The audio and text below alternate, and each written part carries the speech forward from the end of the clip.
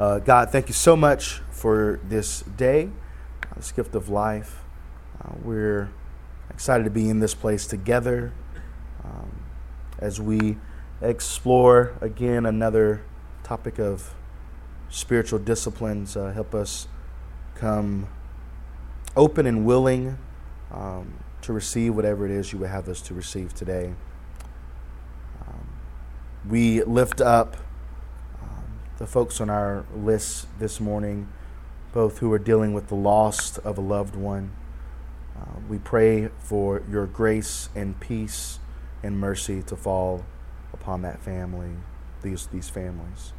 And we also recognize that there are so many more that could be on this list that are in recovery, that are suffering in seasons of suffering, of loss, of pain. But then there's also those who are celebrating new life, new relationships, reconciliation, and joy. And we stand with all of that, the good and the bad within this community. We pray all this in your Son's name. Amen. Okay. So before I start, to kind of give you, I was thinking I need to kind of give you all a, we actually have all our dates set for the rest of our summer. And we'll put this, if you're not on our email list, we do send out at least one email to our kind of class that we have, kind of as a recap of what all has happened in here. And we will this week post this list of who will be coming to speak. So next week, July 9th, we will have Jim Frost, and he'll be talking about retreat. Then on July 16th, we'll be talking about examen with Jackie Halstead. Then Mallory Wyckoff will be back in here with self-care, followed by Jim Frost again with spiritual direction. Then Nancy Posey with service. Then Emily Sutzman will be talking about care of the earth. And then Mike Cagle will be talking about fasting. And then Jackie Halstead will end our time together with the class on discernment. So that's what's coming down the pipeline. We've got a lot of great folks that are going to be standing up here and presenting on the different spiritual disciplines. But today, you all came to the right class because we're talking about confession. So I hope you're ready to tell us all your deep and dark secrets in this class. No, I'm just joking. We're not doing that. But we are talking about confession, and I'm excited about that. So to start us off, I wanted to show, it's a video. It's a few minutes, but I think it's a great way for us to kind of enter into this discussion about confession and what this could look like.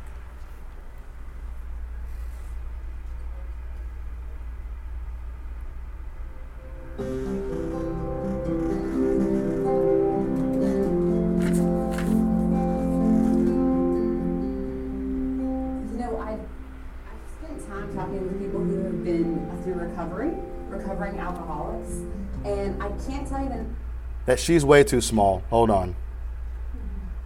That won't work.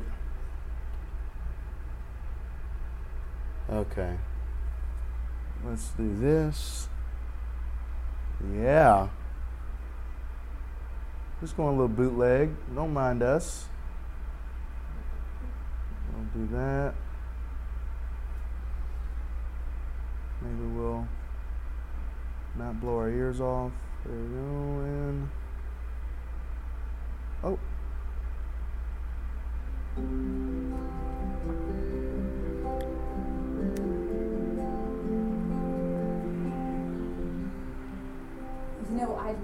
I've spent time talking with people who have been through recovering alcoholics, and I can't tell you the number of times I've heard people say, I've never found a church quite like AA.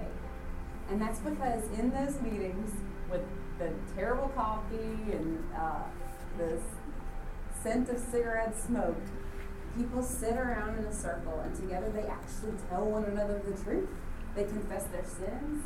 They speak honestly about the uncomfortable reality that my name is Rachel and I'm an alcoholic. My name is Joe and I'm an alcoholic. And Heather Kopp put it this way. She wrote a book called Sober Mercies, and she is a recovering alcoholic.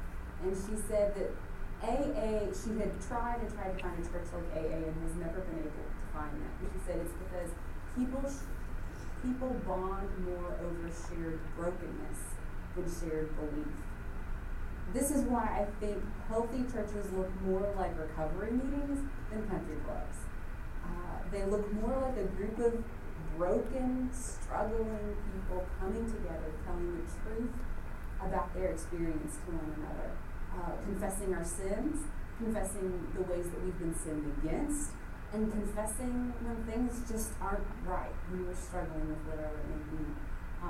But we have a tough time, I think, making our churches like that. And I think it's because we sort of think of church as a place for people in the after photo, people who have got their act together. It's sort of like when you work out before you join a gym so that you look like one of the trim people.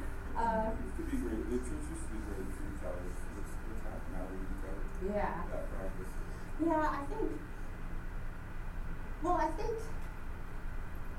the key is that when we think about church leaders and what it looks like to lead in a church, I think we used to think of that as somebody who sort of controls the conversation, manages things, offers answers and fixes.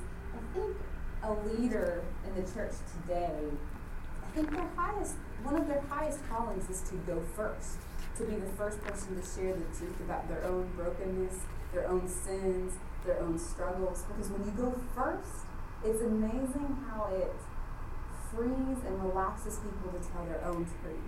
And that can be a scary, hard, vulnerable thing to do, but when you go first, when you're the first to say, I don't have it all together, this is what I struggle with, these are my sins, it frees other people to tell the truth about themselves. And when you're in the habit of telling each other the truth like that, I think the relationships are real. They're not just built around shared beliefs, shared denominational convictions. It's built around shared brokenness.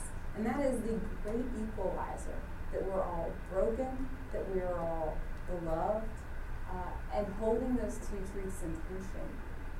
That's what makes us the church. And, I think public confession is really important too. And in my church, we confess every single Sunday, sort of corporately, but that's really just the beginning. That's sort of the hi, my name is Rachel and I'm the sinner. We have to also create sort of sanctuaries where people can tell the truth of their experiences, more like a recovery meeting, not after those public confessions. That's really just a start, I think. And again, this is one of those things. The church has been practicing confession for years and years and years. We don't have to reinvent the wheel on this. I think we just have to re-articulate it to a new generation. The power of confession, the power of communion, all of these things, the power of anointing the sick and anointing suffering as holy, all of these things are just as relevant and powerful and important as they were 2,000 years ago. And confession is just an example of that, a beautiful example of that. A lot of churches sort of have the pulpit as the center of the church, and it's very much a sort of teacher-student model, which I think is less effective this day and age, especially in the information age. One thing I love about the Episcopal tradition is that the table is at the center.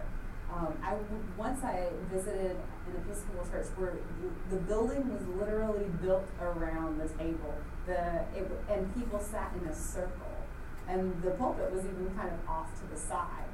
It was a beautiful example of architecturally representing what the church is all about, and that is Christ at the center, the table at the center, and sitting in a circle rather than with just a leader at the front and the sort of followers or listeners or learners in the back. But not all of us can create that architecturally in our church, but I think we can create that mentality in our church where the table is at the center of our community, and where we don't think of ourselves as teachers and learners, but as a recovery group of people sitting in a circle, telling the truth of their experiences, admitting their helplessness and their dependency, that's AA language, and telling the truth.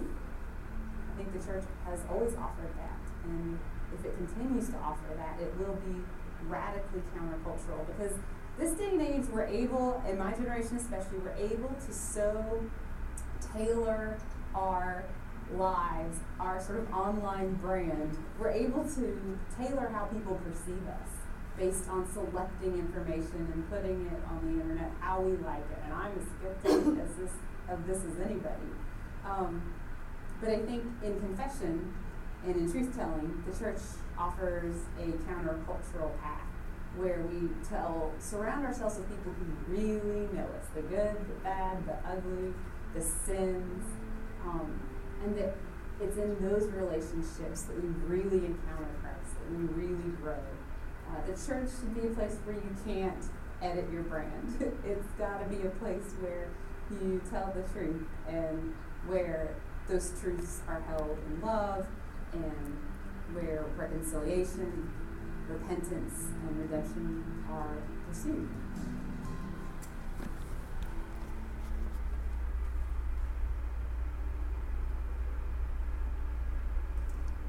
Okay. All right. Oh no. I also found these great photos here. If I can get back to my mouse.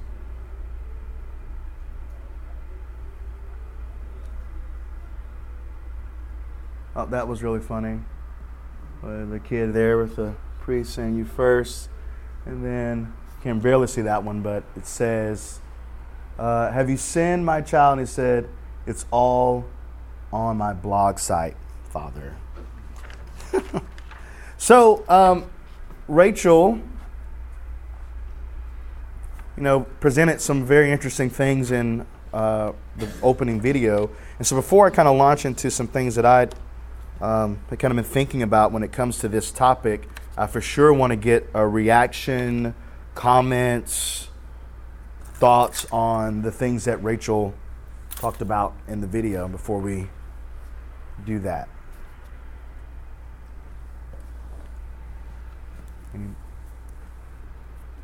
I like her idea about being willing to be first. Mm-hmm. And I've lived, definitely experienced that in my life where, for me, the most transformative period where I became more willing to be open and vulnerable was after someone was willing to do that. Yeah. To me. Yeah.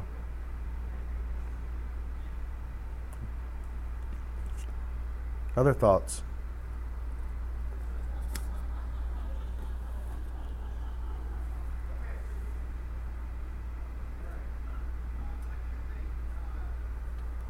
Okay.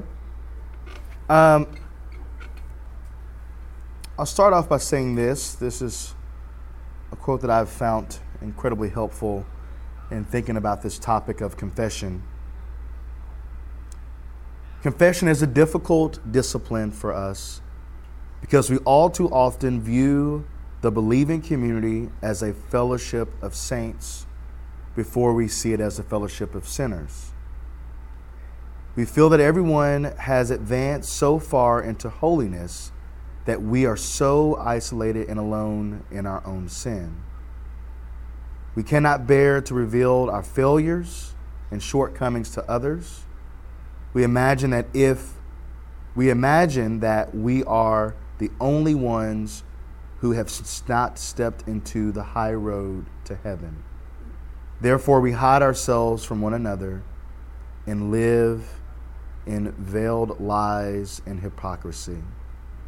But if we know that the people of God are first fellowship of sinners, we are free to hear the unconditional call of God's love and to confess our needs openly before brothers and sisters. We know that we are not alone in our sin, and the fear and pride that clings to us also clings to others. We are sinners together. In acts of mutual confession, we release the power that heals. Our humanity is no longer denied, but transformed. And it's also been said, the truth will set you free, but not until it's finished with you.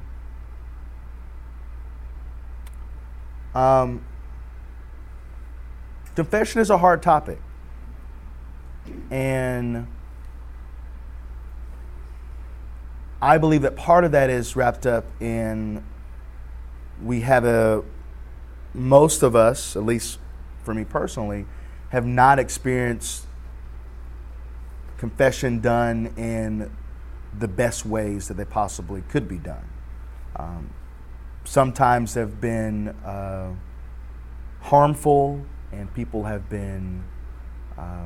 literally been kicked out of communities because they have spoken a true thing about who they are, about what they believe, about a thing they have done, or a thing they're currently wrapped up in. And I also think that we have a very small view sometimes of what confession is, because even with that quote, which I think is a great quote, and what I think Rachel said was beautiful too, but there's also a variety of confessions that exist, right? Not only is there the confession of, I have sinned, I have done a wrong, I've harmed someone, I'm harming myself, etc. But there's also the idea of confessing that I don't have all the answers.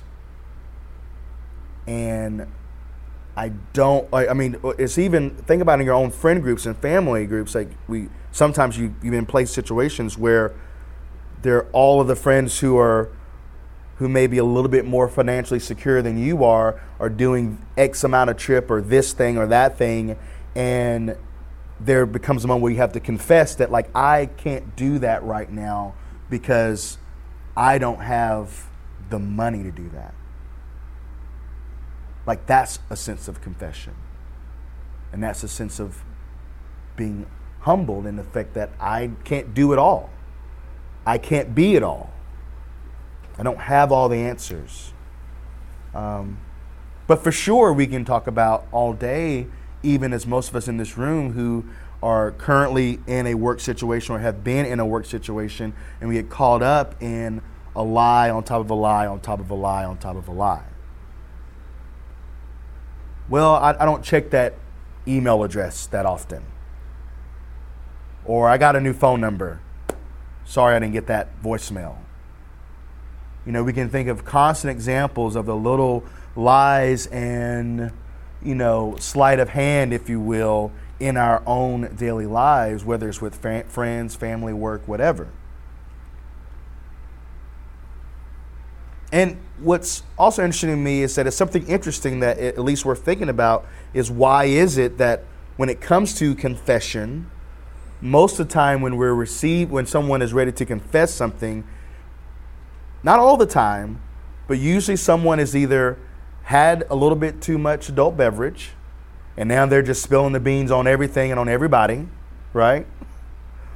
Or they've hit rock bottom so bad that it's like, that's all I can do is to confess it all. Like, rarely have we probably encountered people who are in somewhat of a healthy place is saying, you know what, I need to confess some things. I need to be truthful about something. I need to get some things off my chest. Because essentially what we've talked about before, and hopefully what we'll continue to be talking about, is that there's freedom in these disciplines, and there's freedom in confession. And we're going to turn to some passages here in just a minute, but we know this, like a bulk of Jesus' teachings is about forgiveness.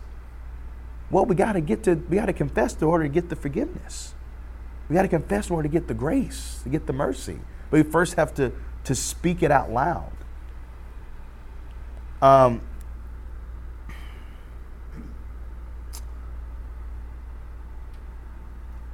I think what was wrapped up even in the fact, what Rachel's talked about, what the earlier quote talked about, is that we've often forgot that there is true beauty inside of us, and that's a gift from God.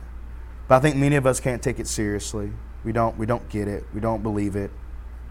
Because somewhere we were taught that the true self isn't welcome in this world, in society, in your groups that you run in. And therefore, we've created the false selves, the false identities. We've put up the walls because that's what we think that we have to do to move in the world that we live in. But again, what we know time and time again is that when we go and do the hard work of confessing, like that's the beauty of a lot of us in the room or in small groups of some type. That's the beauty and the power in a small group, in a life group, whatever you want to call it, is that you feel so comfortable, connected with some people, hopefully, that you're able to get the things off your chest that's been weighing you down for years.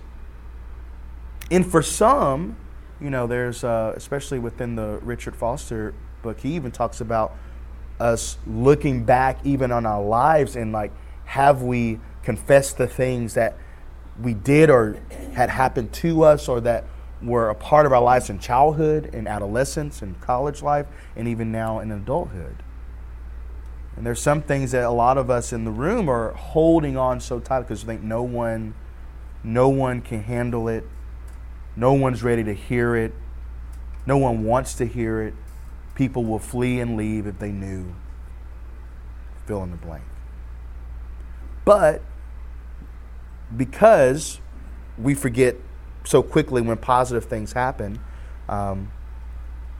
we know that when we've gone and when we've done the confessing, when we've said something that was hard, when we said something that was true about who we are, while there have been times that people have rejected and left and abandoned, there have also been so many more times that people have rallied around, ready to stand beside us, ready to walk with us. And they would say, I wish you would have told me sooner. I wish you would let me answer. Because I feel like most of us in this room feel like that we're those kind of people. That we would welcome someone to confess and to be honest and raw with us, because we would love to walk beside them and with them in whatever it is that they have to let out. But yet at the same time, even though a lot of folks feel like they are the ones that can receive a confession and walk with someone in the aftermath of that, we don't want to do it ourselves. We have a fear wrapped in trying to do it ourselves. Okay, so Proverbs, there's a good little bit that I'll share here. Just Proverbs 28, verse 13. Says, no one who conceals transgressions will prosper, but the one who confesses and forsakes them will obtain mercy. That's Proverbs. So it's not just something that some Christian author cooked up. This is from Proverbs, right? We see even in the Psalms, and especially in, let me get to my place here.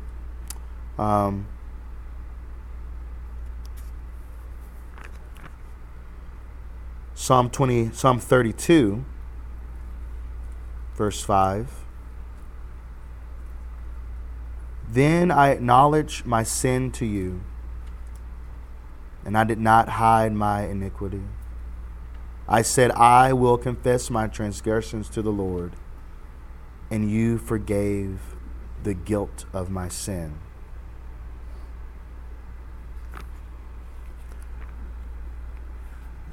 And then for future reading, there's Psalm 139, verse 23 and 24.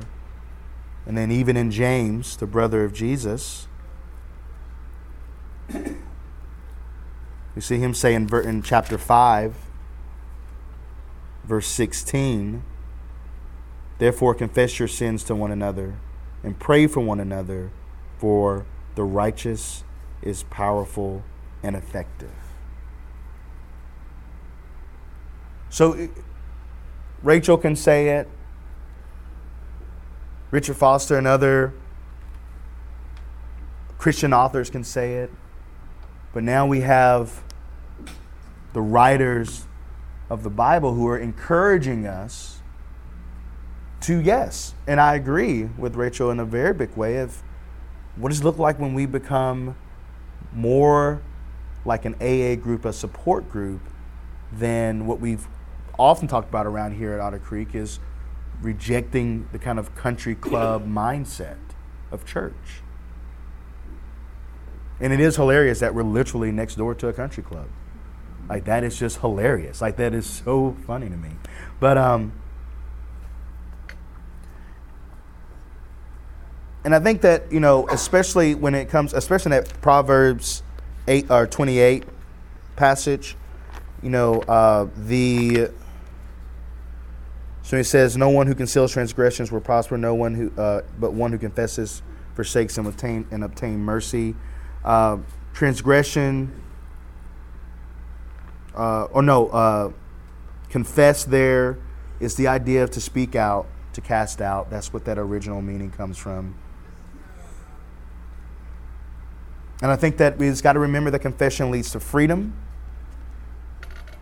And I think, too, the big challenge that I've noticed, in especially in Christian communities, is the idea that we must speak of present things that are happening. So what ends up happening, especially in church leaders and lay leaders and just people who are just in the church, we might freely talk about past transgressions and past things that we were wrapped up in and past sins that used to have a stronghold on us, etc., right?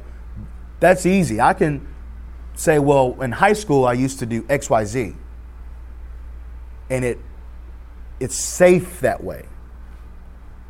But it's really tough for us to talk about things that are presently happening right now in our lives.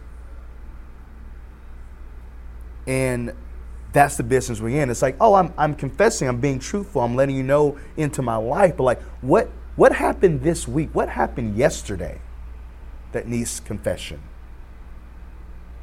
What happened, last month? What happened on that Wednesday at work? Like, those are I feel like we've got to get to a place where we can speak in present tense about the things we need to confess, and not just in the past tense.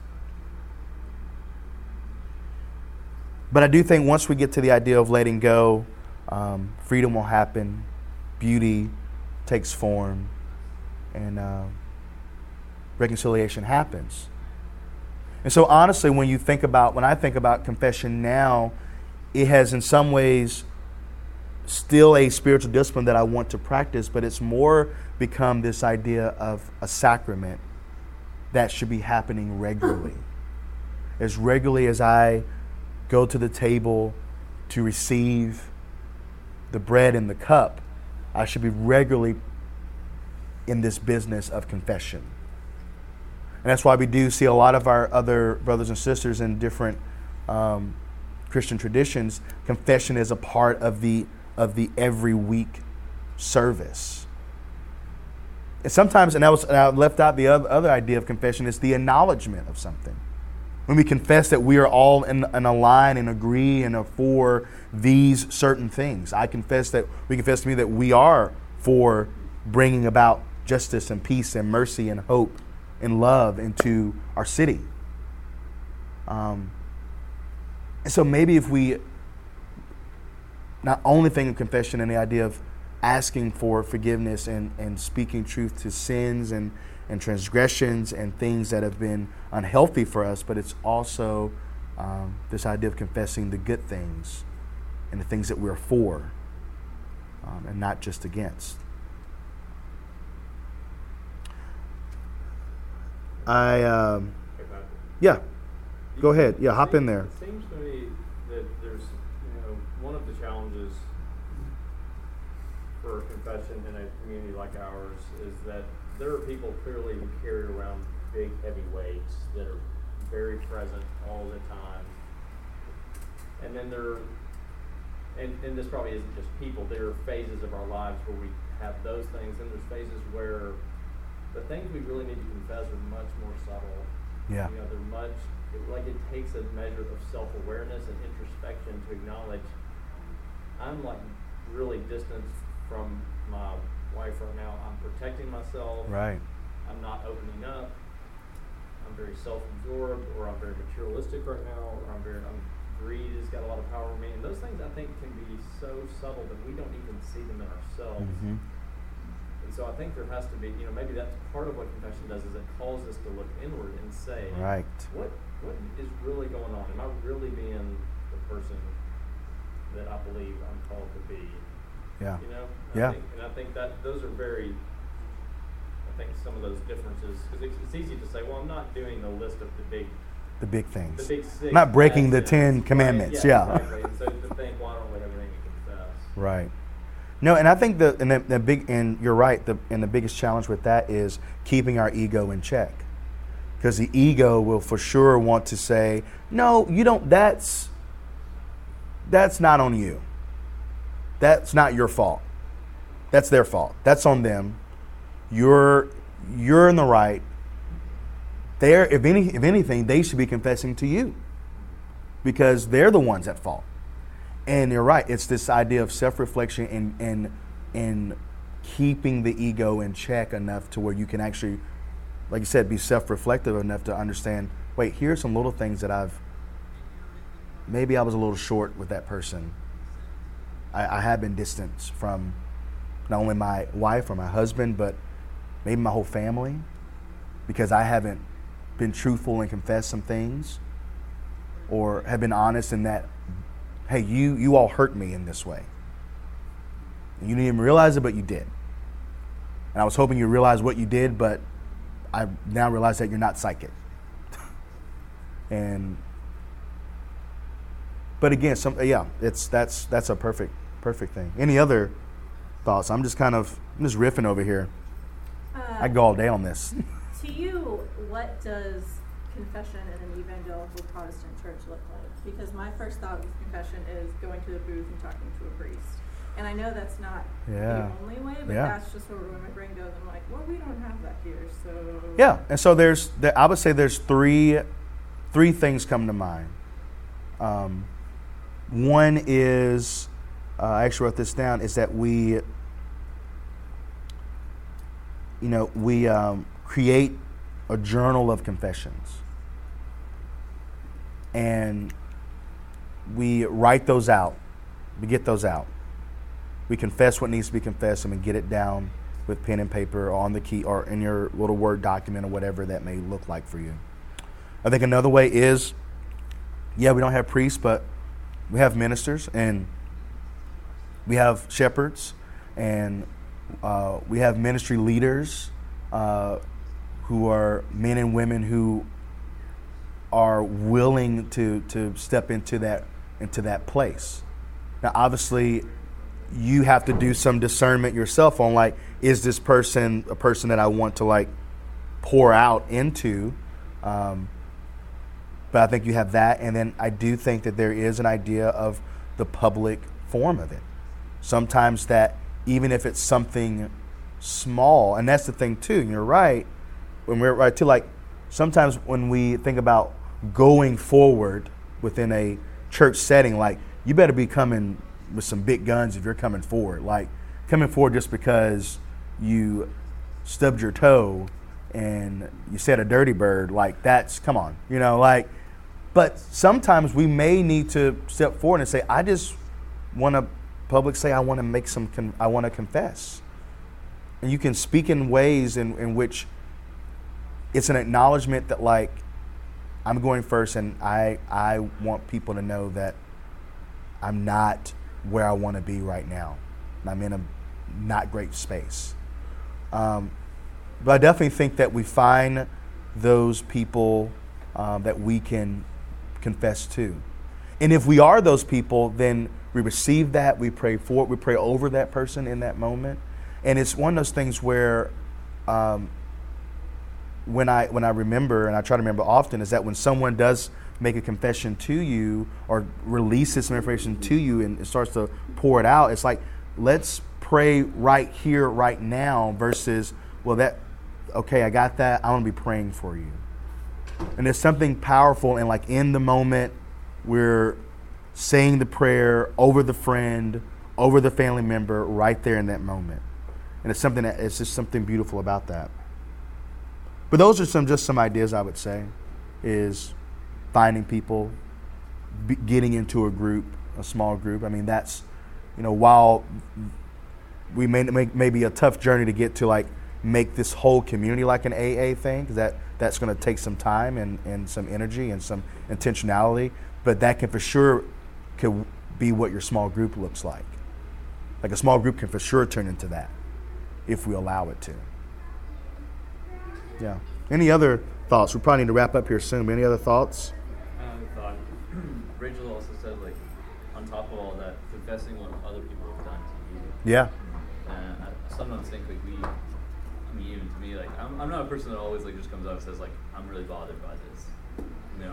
I'm a pretty laid back guy, so I can take quite a lot before I explode, like, and I can just kind of brush off the shoulders. But there also comes a point where, like, I honestly, I need to come forward, and everyone's on a different range of tolerance. And it just brought me back to the story that when Saul's trying to kill David, and it's like a few chapters worth of story, but pretty much it's like a few months of Saul literally like throwing spears at David, putting him on the front lines to kill him, like doing all these things, and finally like David's like, I gotta run because he's gonna kill me in the morning. That's what his wife tells him. And he goes and he says, it says here, he went to Samuel at Ramah and told him all that Saul had done to him. And then he and Saul went to Naioth and stayed there. But it's this concept of like, he went and talked to someone, and God protected him for doing that he made all Saul and his men start prophesying instead of, and delayed them from his pursuit. So I definitely think there's some godliness to finding people just to say, hey, this is, all the other things are good too. Right. But that's not gossip. Like, what's that? If you had something against somebody and you went and told somebody else, is that gossip? I think there's I perceive it as we will know when we're in gossip territory and when we're in confession and asking and confessing something territory. Yeah, so I think it would, that's a biblical example. So Yeah. But I think like if you're mad at somebody, you should go and talk to them instead of talking to somebody else about it. Oh, yeah. But he couldn't really go to Saul and talk to Yeah. him. And that may be the situation. You may be in a situation where things are in such friction that right now I can't go directly talk to the person, so I need to confess my part of this and what is happening. And then I need to find a way, maybe with the help of others, to go and sit and be with this person that we do have this wedge between us. And so I think that there is that is part of it. Yeah. Because it's really easy to go to somebody else and tell them how you've been mistreated by somebody else. Yeah. That just makes you feel so good, and you just feel so justified and so godly that look what they've done to me. And then And I think too, as people who receive these comments and receive these conversations, that's our encouragement to say, how do we go and get you and this person to sit together? What does that need to look like? Do I need to be an aid in that? He did go see Samuel, who was the prophet of God. He didn't go to XYZ. He didn't go to his neighborhood. Yeah. He went to a person under God I need godly. Yeah. Cool. That's good. Okay, so two things and we're done. I just want to leave you with these two thoughts. This idea of letting go, and then just one last comment. There are three things that we have to let go of. First is the compulsion to be successful. Second is the compulsion to be right, especially theologically right. And finally, it's the compulsion to be powerful and to have everything under our control. And then the last thing I'll say is that if we don't confess, if we don't let go, if we don't release the things that are within us, a great analogy to think about is a balloon. And if you don't eventually the air out of the balloon, you keep pumping air into it, the balloon's going to pop. And when that balloon pops, it can't be put back together. And if it is, it's going to not look pretty. But instead, if we go through the hard work of releasing these things, releasing what's within us, confessing these things, I think some beautiful things can happen. And we'll live in the true freedom that Christ has offered to us. Thanks. Have a good one.